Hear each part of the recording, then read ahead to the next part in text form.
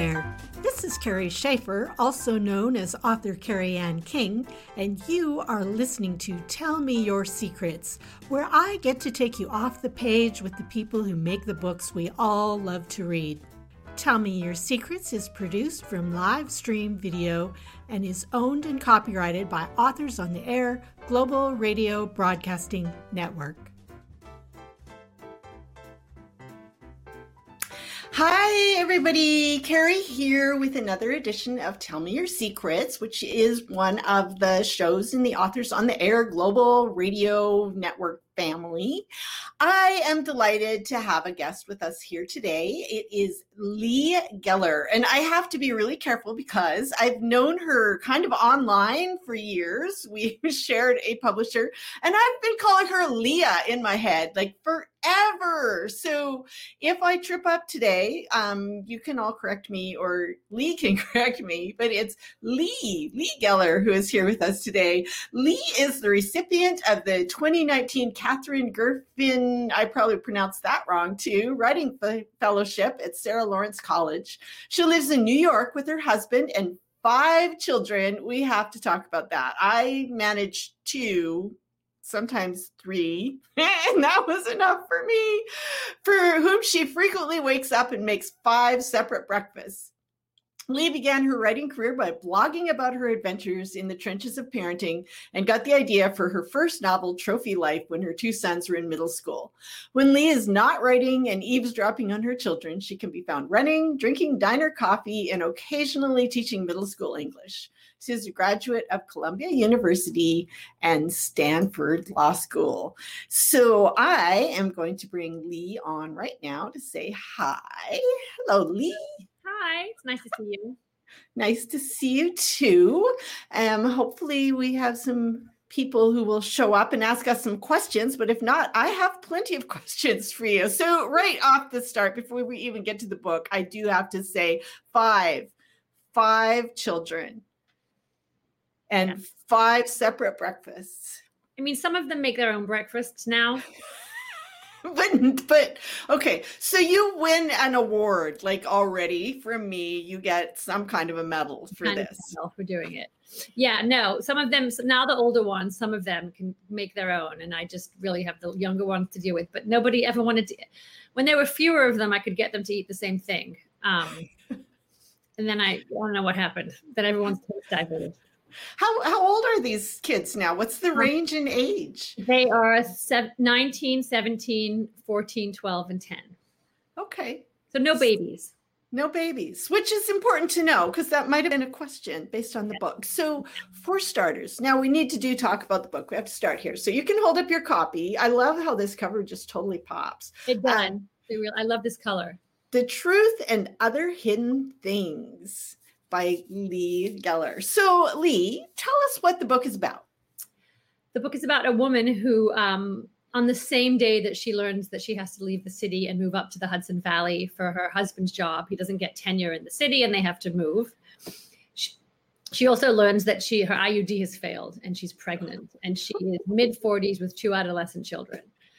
And it's sort of what happens to her as she leaves her home, as she starts this new life, as she starts this new pregnancy adventure, as she is a fish out of water in every sense of the word, and what she decides to do when she gets to this town. Right, which I have to say, because the name just fascinated me, the name of the town is Pig Kill. So right, so there's a fish kill in upstate New York, and kill, I think, is Dutch for pond or lake or body of water. And I just I love, if you comic writing, it's so good to have words that just sound funny. Yeah. And so pig kill to me it's there was it's little something Lord of the Flies about it, as I reference in the book. There's just something funny about that word. Well, it's perfect. It actually it put me in memory of, and I can't even remember what this book is about, but Barbara Kingsolver wrote a book of pigs in heaven, right? Yeah. And the town was called Heaven, and I can't remember why there were pigs. I read that. I just remember it was her first book, the first book of hers that I read, and I adored it because it was a little quirky and funny and all of that stuff. So first off, getting pregnant at 43, 42, 43, somewhere in there. Around there, yeah. She turns 43. Right. In the book. With children old enough not to think that this is cool. Yeah. I mean, I like many people of my generation, my parents divorced and remarried, and my mother had children from her second marriage, which is not that uncommon, especially not today. But I was a teenager when she was pregnant. Ah, I was horrified. yes. And you She was very, very young when she had me.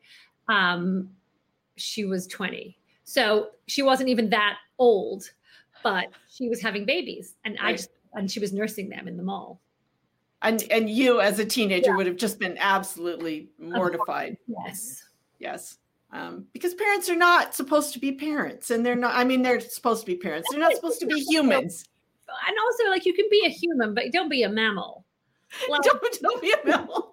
It's so physical. It's so visceral. Like, it's very, I mean, I think if you didn't think it was for a moment like, you'd have to be like one very cool kid to not for a minute just be a little freaked out by it, I think. Yeah. And who are the kids in this story? Tell us a little bit about them. He has a son who is a junior in high school and a daughter who's a middle schooler. Right. Yes. I loved your son in the book, by the way. He's a musician. Another interesting thing about this character is you've chosen to show the mom who's not a helicopter mom. Right. In a school full of helicopter moms. Right. And, there's so many books about these sort of like lazy moms, the slacker moms, the wine o'clock moms, and who she's just not one of those. Like, she has consciously decided that her children, like, it's just not for her. And also, she doesn't have stellar students as children. Like, they're average, above average, like many people. Like, not every child is going to be gifted, if that's even a good thing. But she just has these kids who do fine in the middle of the pack at school, somewhere near. They have other talents and hobbies, but even those talents and hobbies are not particularly gifted in those either. Good at them, they like them, but no one's winning prizes and scholarships. And most people are like that. And she doesn't see why she has to push these kids and go, sort of like, pretend that they could get something they couldn't. But even if they could, I just don't think she sees the value in it. Right. Exactly. Yeah. And I really wanted that to be a big part of her personality. I don't think we see a lot of that. Like, we read a lot of books about hyper-competitive parents and the parents that don't care, but the parents that actively choose not to do this. Right. I loved that about her, by the way. So, and you've really made her suffer by throwing her into a hyper-competitive environment. A hyper-competitive environment. So before we get any further in the weeds, because I sometimes forget and I don't want to do that, I want to hear you read the first page or so of this. I will read the first page or so. Wonderful tone in this book, which, by the way, also contains these wonderful blog articles. So we're going to talk about that later. We'll talk about those too. Those are so fun. I'll start right at the beginning. Yes, perfect. Okay. The day Harry didn't get tenure was also the day I discovered that an IUD is not foolproof. At the time, it was hard to say which news was worse. I was smacked by the first piece of information while I was moving things around in our apartment. Harry and I moved into this Upper West Side faculty housing near the university when we were expecting our daughter Alice, and when Sam, our oldest, was 3. Back then, well over a decade ago, we were only 3 people, almost 4, and we had clothes, toys, and books, but mostly books. Every 6 months, I ejected books to make room for an additional pair of sneakers, another gray hoodie, or one more box of indiscriminate white wires. The grand culling involved tossing about 5% of everything we owned, which really meant tossing 5% of what the kids and I owned, because Harry was very protective of his things. In Harry's mind, in order for an item to qualify for the purge, it needed to have completely disintegrated, as though soaked in a bath of acid. He would regularly paw through the giveaway bags, making sure I wasn't forcing him to part with the nubby sweater he'd had since college or the pleated rust-colored corduroys he'd bought as a grad student. Coupled with Harry's inability to cull was his careful procurement of what little he did own. Harry had a penchant for locally roasted coffee and small batches of gin, most of it brewed in Brooklyn bathtubs and decanted into darling little bottles that I kept and filled with things, but would eventually have to discard in the grand culling. I love the tone and the way that you've set up all of the characters and your main character and their their lives. You get a pretty good sense of Harry. Yes. already from that front page. And then he just progresses more so as they move to he moves to like his happy place where there's micro batch everything and hemp tote bags and, fancy vegetables. Very fancy vegetables. Yes. So your main character in this book, she turns to blogging.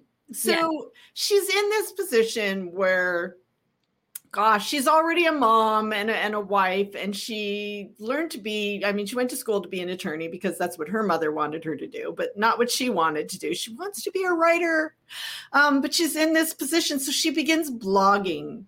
Right. In a small community about the people in the community. So if this was a movie, you'd already hear the music. The tone would change. This can't end well. You know it can't. And yet she does. And I love the blogs that she writes because they're so funny. Oh, I'm so glad you thought so. I had so much fun writing them. Yes.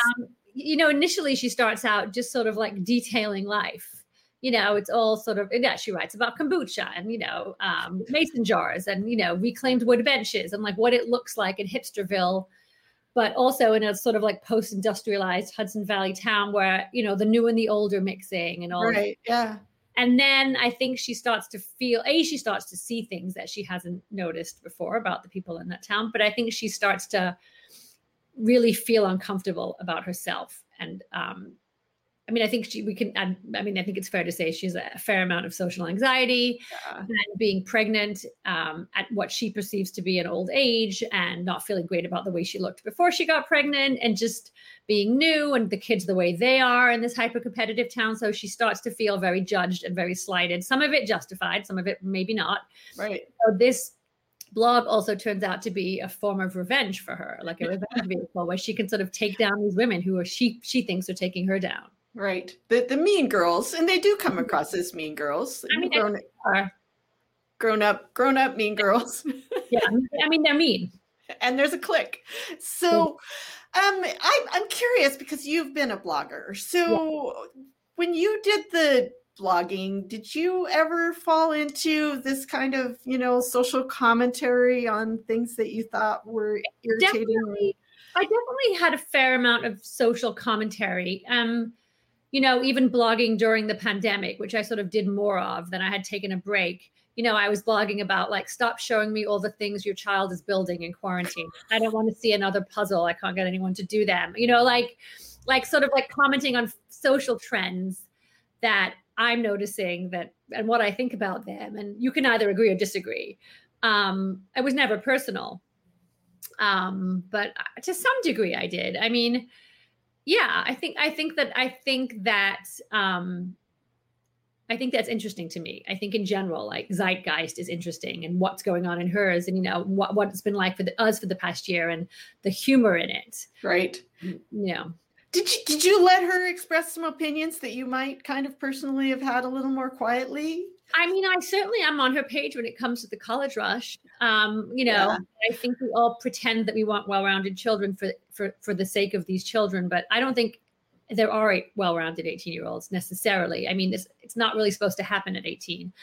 It's not developmentally appropriate, I don't think. And we pretend it's for their own good, but it's really just for college. Everything's for college. And so I agree with that. I put a lot of my own feelings about it in there in a funnier way, hopefully, than I feel. But some of listen, there's cliques everywhere. There's cliques in everywhere.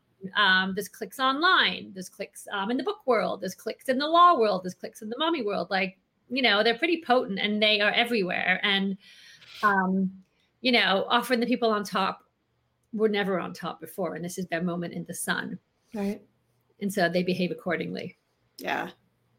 Yeah. I found it all fascinating. And I found it interesting when I looked at your bio to see that you are a mom, you are a blogger, and you've been to law school. So do you want to tell us a little bit about the law school? I think your bio said a recovering attorney. Is that correct? Right. I was a lawyer for a while, not a very good one, a fine one. We lived on the West Coast. And so 8 years ago, we moved to New York, 9 years ago, maybe. And my light just went out. And I decided I wanted to pivot. Like I had been blogging for a long time. Somebody that I had never met, who's now a friend, messaged me and said, I really like your blog. And I don't know if you've ever thought about novel writing, but a good friend of mine is teaching a class at Sarah Lawrence. You should check it out. And so I walked into this class at Sarah Lawrence with an idea kind of for a book about middle school boys and a trophy wife who has to teach them. And then I met Eileen Palmer, who is one of my dearest friends today, and basically my work wife. I mean, we basically we're starting to meet up. We meet 2-3 times a week and work just in the same space, tossing ideas back and forth. She was my teacher and now sort of is like my partner in crime. But I started taking her class, and I took other classes too. And so then I sort of that's how I really pivoted from law to blogging to writing. It's quite a pivot, and then it's a very common one. If you look around, so many authors are lawyers too, and I don't know whether it's that it's the same part of the brain, it's the same kind of skill. Lawyers or storytellers, or just most of us should never have gone to law school.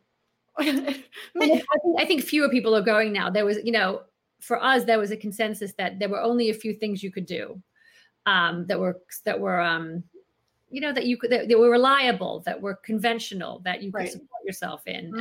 Being a writer was not one of them. No, not at all. But okay, here's the thing. I have this thought that being an attorney, you do have to have decent writing skills. Right, 100%. I mean, not all kinds of law, but this, yes, I was writing briefs and memos. So for sure you had to tell a story. Right. Yeah. Yeah. So you had practice. I had practice. So were you storyteller anyway? Like I tell stories a lot. Yeah, I noticed that. Which shows up. Okay, so before I forget, I do have to mention in the book there is a character who's one of my favorite minor characters in the book. His name is Quick Richard. Do you want to tell us a little bit about Quick Richard first in the book, and then where the idea for that character came from? He's based on a real character. He's a handyman that showed up to work in this house we rented years ago, and just we would give him something to do, and 6 months later he would come back. And so his name was Richard. He was lovely and like very wise, and he had like a great energy. And he was I'm not a carpenter, but he would make beautiful furniture. I mean, this was just a side gig for him. And he was just so slow. And so we called him Quick Richard. And so I just felt like in this house, which was a character unto itself in the book, she needed to have a Quick Richard there who would come in and out and sort of bestow pearls of wisdom on her and then leave and come back. Right, exactly. He liked to quote Emerson. Is like a bit of Emerson, a bit of Thoreau. Yeah. Yeah, which is great. So the house is a character all in itself. So it's this old, you think old house and your first thing is, oh, cool, it's an old house. But tell us a little bit about this house that you chose to present. I love an old house and I live in an old house and I wouldn't have it any other way, but they are a ton of work. And if they've been upkept consistently, they're great. If at any minute you lapse, everything kind of falls to crap. And so she's living in this house that it's faculty housing, which meant there've been a rotation of people through it. So the banisters creak, the stairs creak, the plumbing's really not great. If you run one shower, everything else leaks into different closets and bathrooms and toilets. And the biggest feature of this house is that the kitchen is unattached. It's basically someone took a garage and made it the kitchen. And I've had so many questions about that. And to me, it seemed almost obvious that the heart of the house for all of us, but really for her, because she is a baker and she's very happy and calm in the kitchen. It's like her happy place. It's the heart of her house. And what would it be like if your heart were outside of your body? Yeah. Like it's an immense sense of displacement. And this is a book about displacement at the end of the day. And so the house is displaced. Like she can find no comfort anywhere. And also, as a comic writer, I'm always looking for situations where you can have some good humor, and just trudging across the garage in boots and a raincoat in the middle of the night to bake a babka is funny. Right. When you're thoroughly and heavily pregnant. When you're heavily pregnant and haven't slept in a while and completely blogging. Right. So it's these kinds of things just make the book just so much fun to read. One thing I did love about the book is I also wrote a book about an older woman getting pregnant, although it's very different. It's much less funny. It's called A Borrowed Life. Okay. And so she gets pregnant. widowed, actually. She's widowed and becomes pregnant. Read it now. I'm writing it down. So that's a whole life journey for her. So that was a fun thing for me to write. And I came to it probably in partly the same way that you did. It's like, what am I going to write about? It's like, oh my God, what would it be like to get pregnant, at an advanced age? I had a little fear moment of what if, for me, it would have been not good. 2 kids were good for me. And then I also helped raise my partner's kids. They never lived with us full time. So, kids, it's good. But once they're grown up, you want to move on and do other things, find a life. For me, it was a little bit of a fever dream. I'm not going to lie. I got to live vicariously. Yeah. I love a baby. Do you? I do. I mean, I do. Yeah. Well, and that's, down the road, you have plenty of opportunities for grandchildren. Right. I do. No, totally. But it was like, I knew people who this happened to. So I had to ask questions to this exact same way at this exact same age. Yeah. It is not uncommon. Not at all. I always was like a little bit, okay, maybe. Yeah. Well, see, that's a fun thing to know about you. So the book, again, everybody, it is The Truth and Other Hidden Things. It is out in the world, so you can find it where books are sold. Let's make sure that everybody can find you, Lea, just so they can track you down and know where to stalk you and all of that. So we have your website, which is leageller.com. And that, for those of you who are listening in and not watching, it's LeaGeller.com is the website. Where can people find you on social media? You can find me on Instagram, Lea Geller Author. You can find me on Facebook. You can find me on Twitter, LR Geller. I'm everywhere, but just not on TikTok yet. Yeah. What is with TikTok? I haven't even figured that one out yet. I mean, it's the next thing. I'm going to have to get dragged in, I think. I'm not quite ready. No. But it is the next thing. And I think it's the next thing for the book world. Like, it's a pretty significant driving force in terms of selling books. I wish that you had not just told me that. There's something called Book Talk. There was a very big article in the New York Times about it. On TikTok. Okay. All right. Well, it's adolescent girls talking about books that they've cried over, and other girls are going out and boys are going out. I mean, it's actually wonderful. I mean, right. Something very intimidating about it, obviously for us. But like as a child that read, and it would have, I mean, there's so much more available now, so many more books, this whole YA genre in general, but like to have a community of book readers online, and I don't know, it just seems great. Oh, it is. It's lovely. I just am intimidated by learning a whole new. I've just figured out everything else. It'll take time for me. We'll get there. It'll be awesome. So before we go, are you working on anything else right now? Can you tell us what the next project is? I'm working on a book about a former child actress who has to shoot a reboot. Oh, wow. Yes. Well, that sounds fun. It is fun. I hope it's fun. It's fun. So, she hasn't acted in, I don't know, she left in her teens and she's early 40s. So she hasn't acted in a very long time. Oh, yeah. So coming back to that world and dealing to LA and to the world and to Hollywood and to what everybody, just how everybody, I guess faces are kind of like old houses. Like, if you've been keeping them up consistently, they look a certain way, like a Hollywood face. But if you've been living a real life for 30 years and you take your real face back down to Hollywood, it looks a little different. Yeah, no kidding. Right? That, yeah. Oh, no, I can see all kinds of opportunities in this. It sounds wonderful. Yeah. All right. Well, thank you so much for hopping on the show today. Talk to you. Yeah. Thank you for having me. It was lovely to meet you and to finally learn how to pronounce your name. I can't wait to read A Borrowed Life. I just wrote it down. Oh, well, thank you very much. So thank you. Thank you for listening. I am taking a break next week. I'm actually going on a research trip. I'm not going to tell you too much about that for the book that I'm writing right now, but I'll tell you more later. But I will be back the next week with another guest. So tune in then. For now, thanks so much, Lea. Take care, and I will see you online. Good night. Bye.